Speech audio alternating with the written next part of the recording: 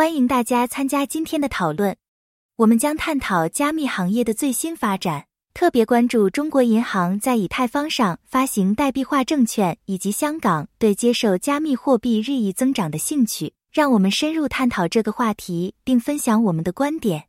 看到中国银行的投资部门通过发行代币化证券进军加密世界，真是令人着迷。此举表明中国对加密货币的立场可能发生转变，即使这只是一种谨慎的尝试。对于香港来说，这可能是一个将自己确立为全球加密货币中心的重要机会。值得注意的是，一家中国金融机构选择利用香港的公共区块链。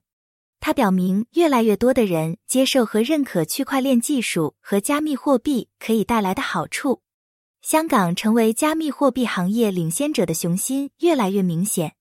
尽管中国过去曾表现出对加密行业的敌意，但此举可能表明其立场的重新调整。如果美国继续其反加密任务，美国的加密公司可能会在香港找到避风港。这可能会导致全球加密领域的力量平衡发生变化。有趣的是，香港似乎将自己定位为对加密货币友好的司法管辖区，类似于我们在欧洲看到的即将出台的 MiCA 加密货币监管立法。通过邀请著名的加密货币交易所 Coinbase 在该地区开设分店，香港发出了一个明确的信号，表明其有意促进加密货币行业的创新和发展。向 Coinbase 发出的邀请表明，香港对托管全球虚拟资产交易运营商持开放态度。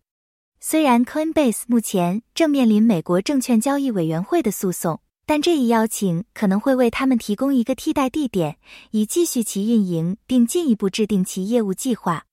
值得强调的是，美国和中国在加密货币方面的差异。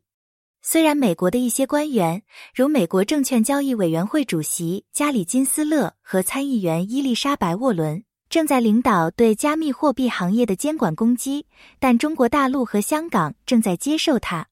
这种方法上的差异可能会重塑加密公司的全球格局。香港致力于推动其金融业的数字化转型是一个积极的迹象。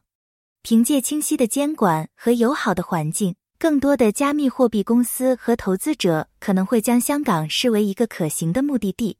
这可能会带来经济利益，并有助于实现该市成为全球加密中心的雄心。很明显，中国大陆和香港最近的发展表明，加密货币的格局正在发生变化。虽然美国采取更加谨慎和监管的方式，但香港正在积极定位自己以吸引加密业务。看看这些动态在未来几个月如何发挥作用，以及他们如何塑造加密行业的未来，将会很有趣。感谢您与我们在一起。此次讨论阐明了主要经济体与加密货币之间不断演变的关系。